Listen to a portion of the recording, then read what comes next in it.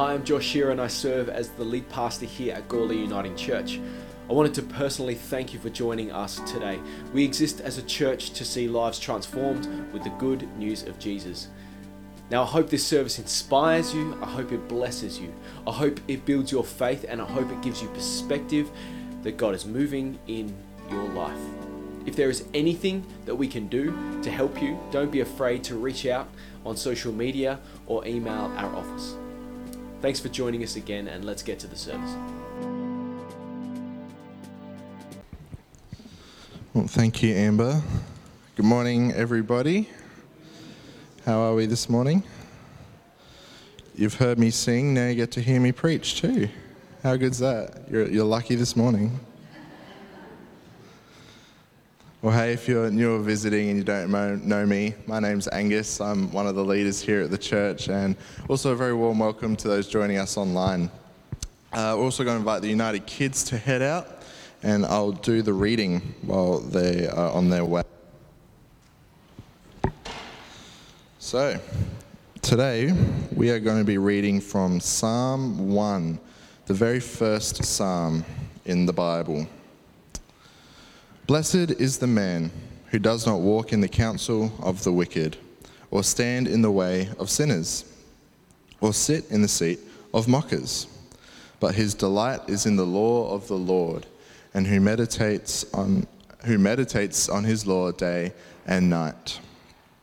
That person is like a tree planted by streams of water, which yields its fruit in season, and whose leaf does not wither.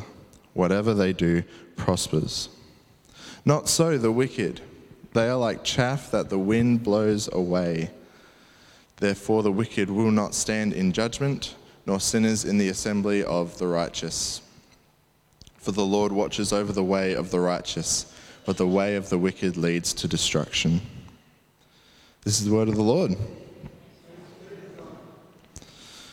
Well, I think that one of the great tragedies of society today is how people perceive the Bible. People who didn't grow up in church, and sometimes even people who did, have an idea of what the Bible is, and oftentimes that idea can be restrictive, sometimes it's destructive, and other times it can even be a deterrent from faith for them.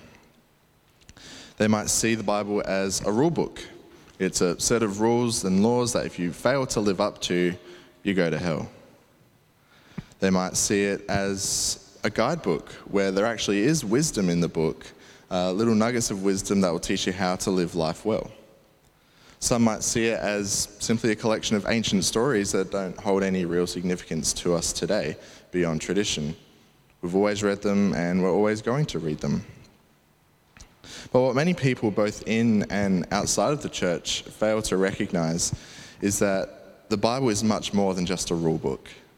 It's much more than just a collection of stories. It's much more than a guidebook.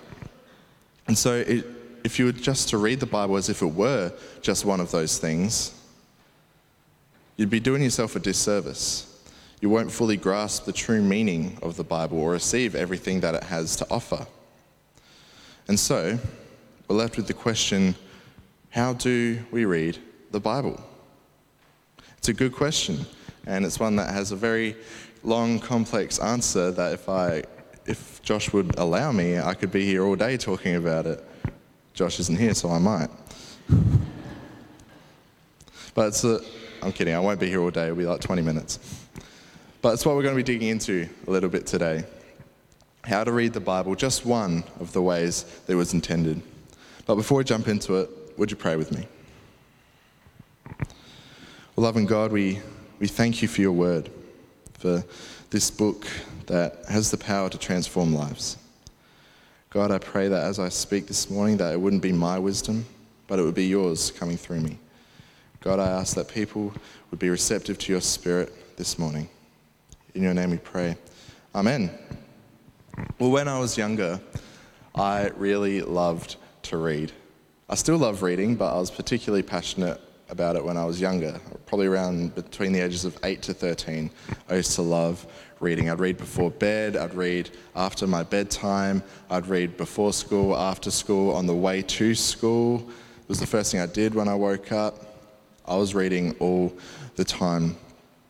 I recall a time when I was probably in year 3, and we had silent reading time at the beginning of the day at school, and I was reading Harry Potter and the Order of the Phoenix, probably one of my favourite books in the franchise.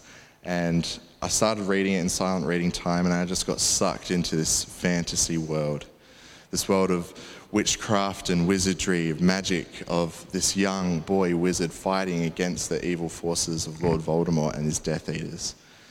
It was amazing to me how authors could transport the reader into these mystical, magical worlds just by putting words on a page. It was amazing to me. And so I just got sucked into this world.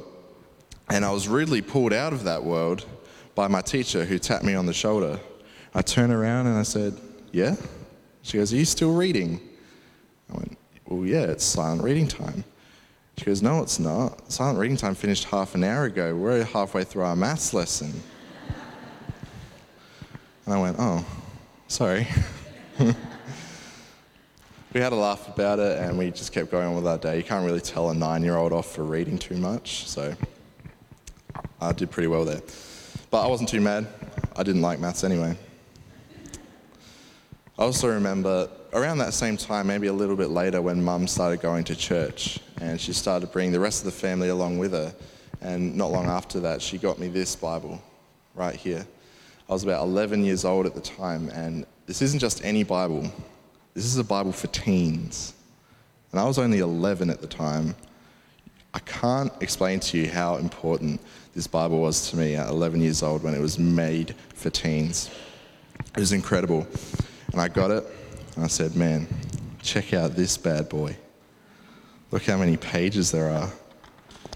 There's over 1,000 pages. I'm going to read this whole thing front to back, and I'm going to brag to all my friends about it." And so I opened it up to Genesis chapter 1, and I began my journey through the Bible. And I was tracking pretty well. I was doing a good job until I hit Leviticus. If you're unfamiliar with the Bible, there are 66 little miniature books in it. Leviticus is the third. I did not get very far. When I hit Leviticus, I suddenly became a lot less optimistic, because it's pretty much Moses speaking to the Israelite nation on behalf of God about how they are supposed to behave, how they're going to be different to the rest of the world. And what that meant was rules, laws, lectures. Not great literature for an 11-year-old to be reading, especially if you're trying to keep my interest. And so I tried, I really did, but I just couldn't do it. It was too boring. There weren't enough dragons. So I ended up giving up my quest to read through the Bible just as quickly as it had begun. Now, I want to stress here that there is nothing wrong with reading the Bible front to back. It's a perfectly legitimate way to read the Bible, and I actually know a couple of pastors who make it a habit to do so regularly. But if you don't know the Bible well, if you're new to faith, you're still exploring it, I would not recommend this approach, because just like I did, you're going to burn yourself out just as quickly as you began. But my point is, when I was 11 years old, I had a preconceived idea as to how the Bible was supposed to be read. I had a preconceived idea as to what it was. I thought, it's a book. You're supposed to read books front to back, right? That's how you're supposed to read books. But the Bible isn't like every other book. It's not like a Harry Potter book. And that's because it has lots of different types of literature within it. It has history, it has law, it has poetry and songs, prophecies, visions, narrative, story, parables, wisdom literature. There are so many different types of literature in this Bible. And so to simply approach it as if it were any other book would be a mistake. I know a lot of people who are followers of Jesus, but they choose not to read their Bible because it's too hard, because they don't understand it, or because simply they don't enjoy it. I think a big part of that is because they just approach it the wrong way.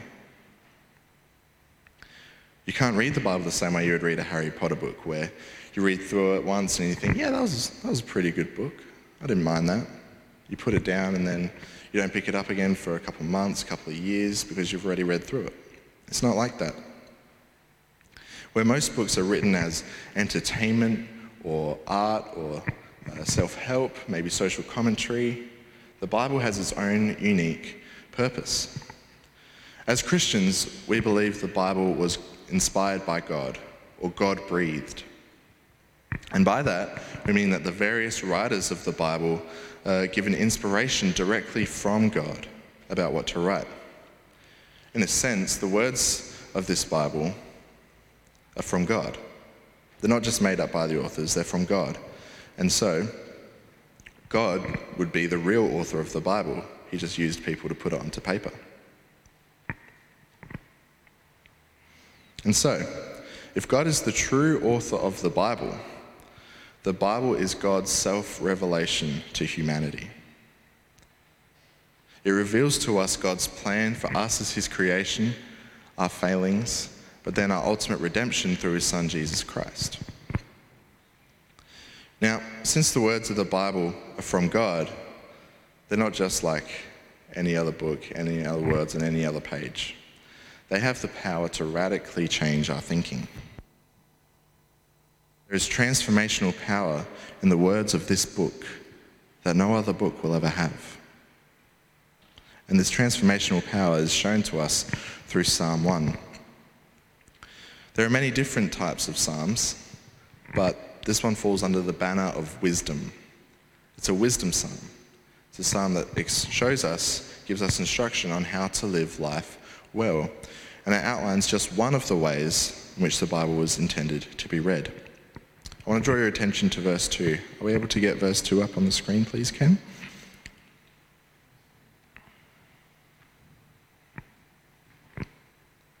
That's right, I'll read it anyway. It says, "They delight in the law of the Lord." That's the fancy way of saying the Bible.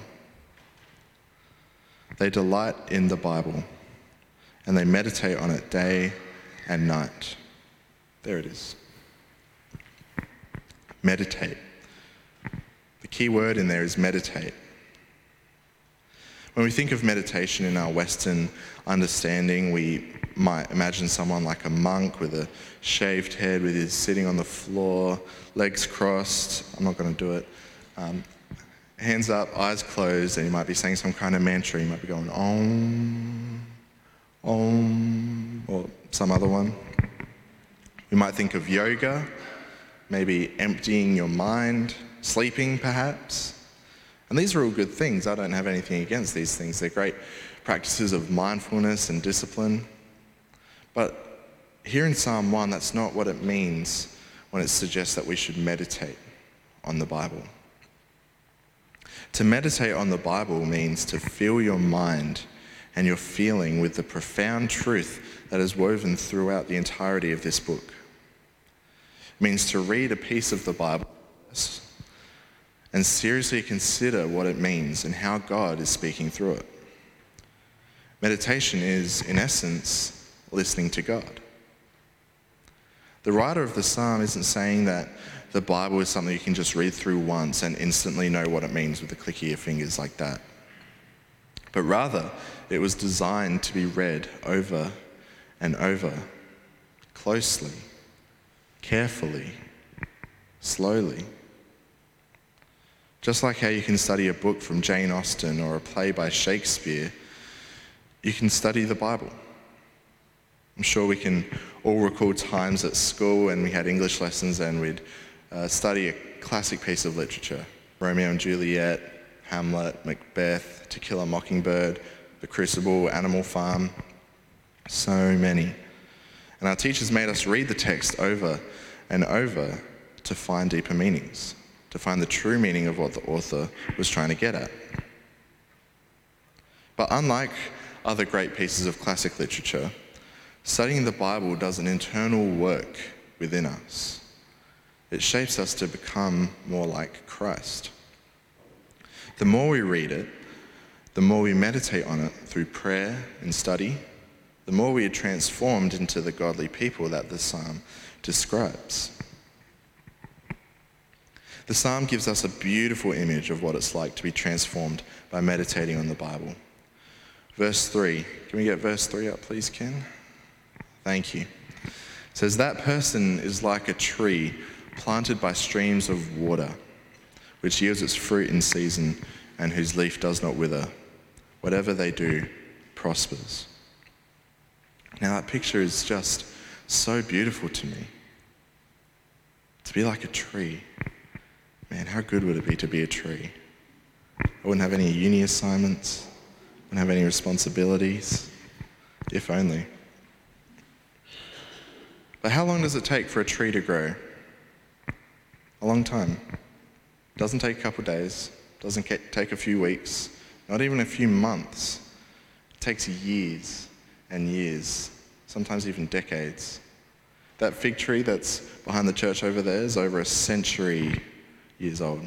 It's over 100 years old. The same goes for us in our spiritual growth. This transformational work that I've been talking about doesn't just simply happen overnight. It doesn't happen by reading a verse a couple of times. Yeah, that's how it starts. But it takes years of meditation on the Bible to grow and develop into a strong, well-grounded tree.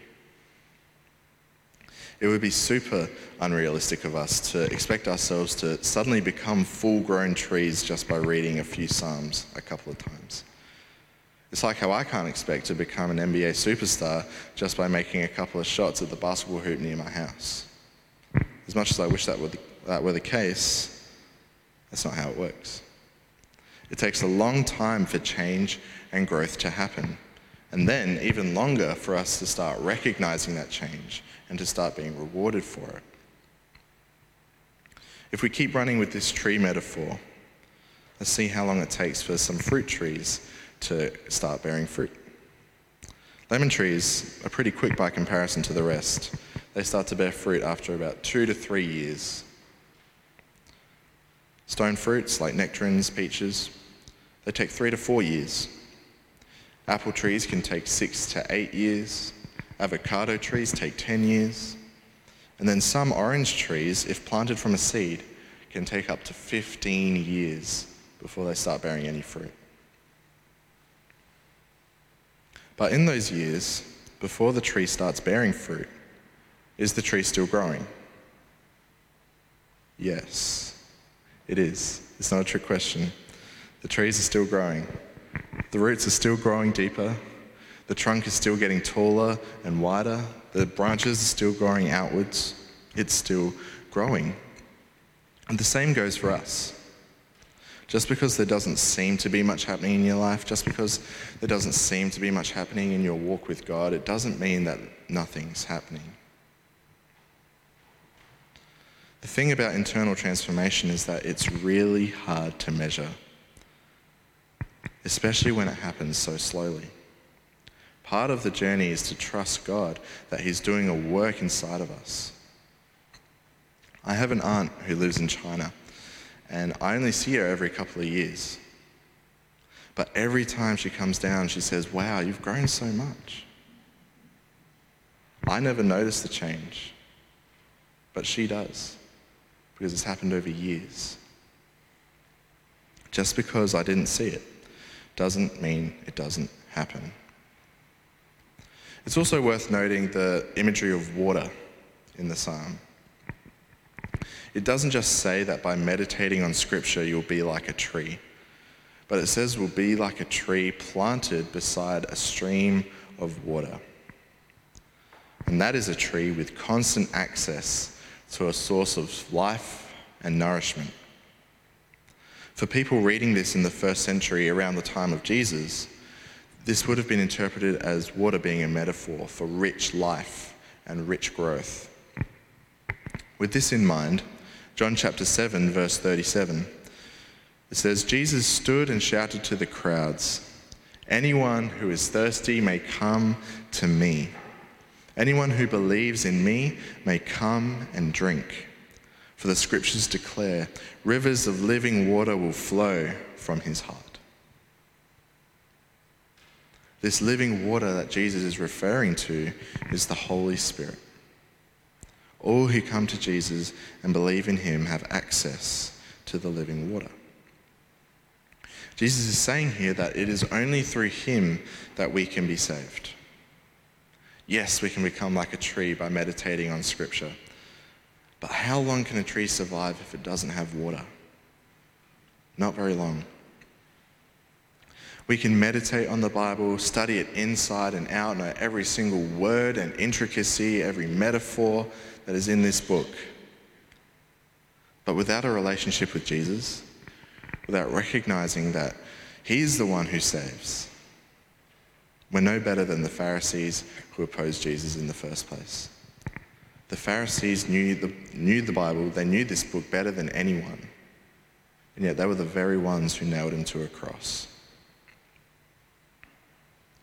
Jesus came and he offered not only a better life by listening to his reinterpreted wisdom of Scripture, but so much more.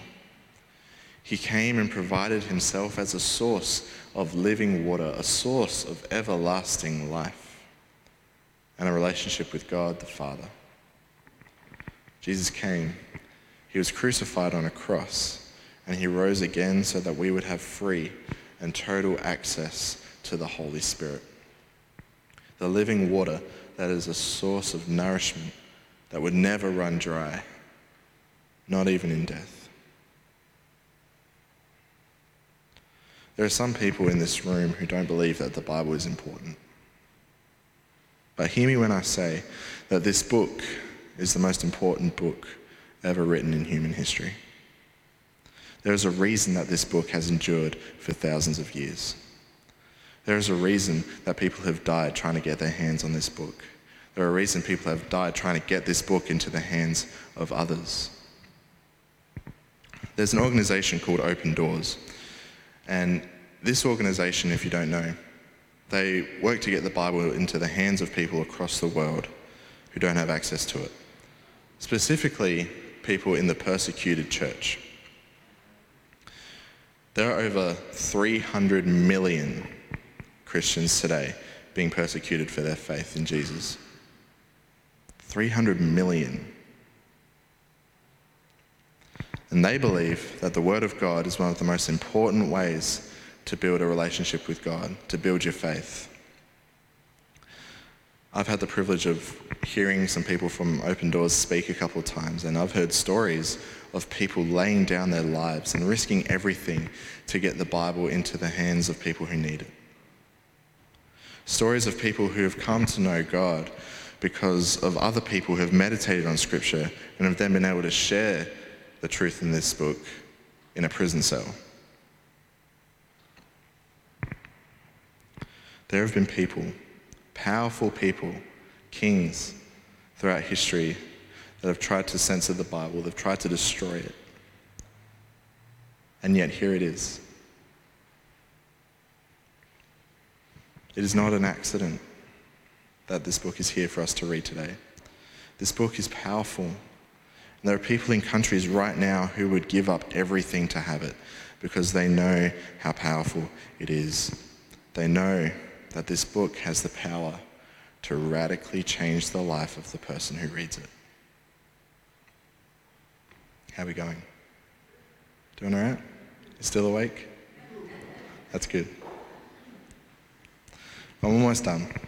And as I finish up, I want to emphasize that I want to encourage you.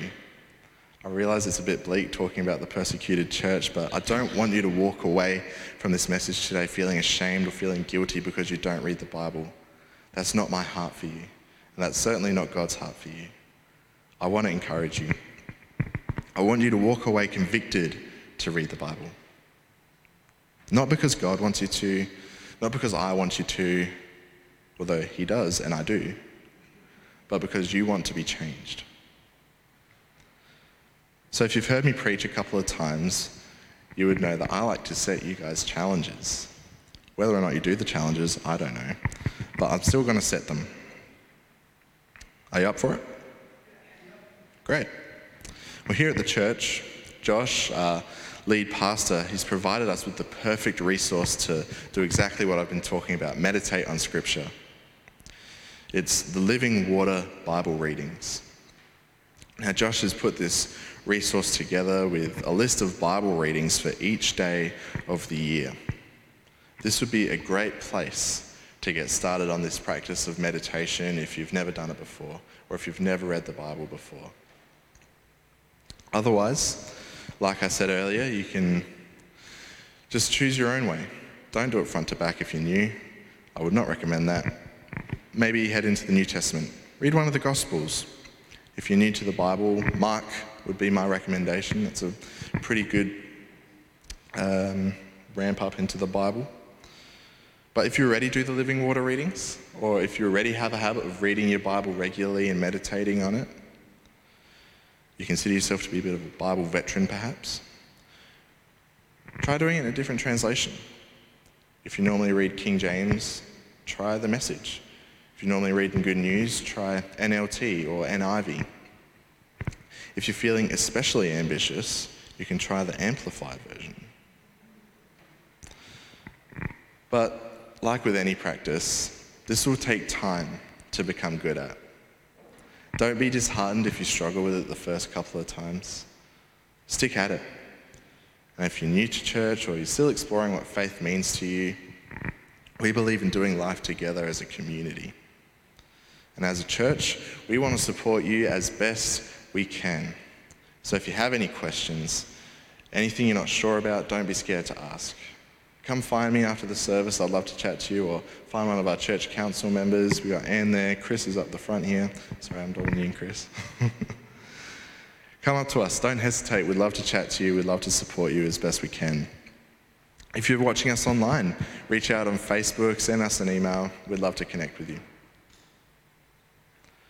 So as I come to a close, this Bible, not just this Bible, but every Bible, it's a beautiful book. It tells us the story of God and his creation. It shows us how even in our failings, God loves us so much that he sent his only Son, that whosoever believes shall not perish, but they shall have eternal life. My hope, I'm sure it's God's hope too, is that you would all come to love the Bible. That would fill you with the living water, that is the Holy Spirit, so you can grow and bear fruit just like a tree. Would you pray with me? Loving God, once again, we thank you for the truth that is in this book. We thank you that whether it's our first time reading it or our millionth time reading it, God, that you still speak to us in new ways. And God, we ask that as we begin to read our Bible, that your truth would be made apparent to us. God, that you would speak to us, transform us into the people that you want us to become more like you, Jesus. God, I ask that we would all be convicted to read this book, not out of guilt, not out of shame, but because we love you, and because we love this book, and because we want to be transformed in the way that only you can transform us. In your name we pray. Amen. Well, thanks once again for joining us. If this service has been a blessing to you, why not share it with someone you know, or better yet, post it on your social feed, because you never know how God might use what you share to bless someone you didn't even know needed it. Special thank you if you contribute towards making this ministry possible. We are so grateful. If you'd like to help, head to gourleyuniting.org.au and follow the links to begin giving. God bless you, and we'll see you next time.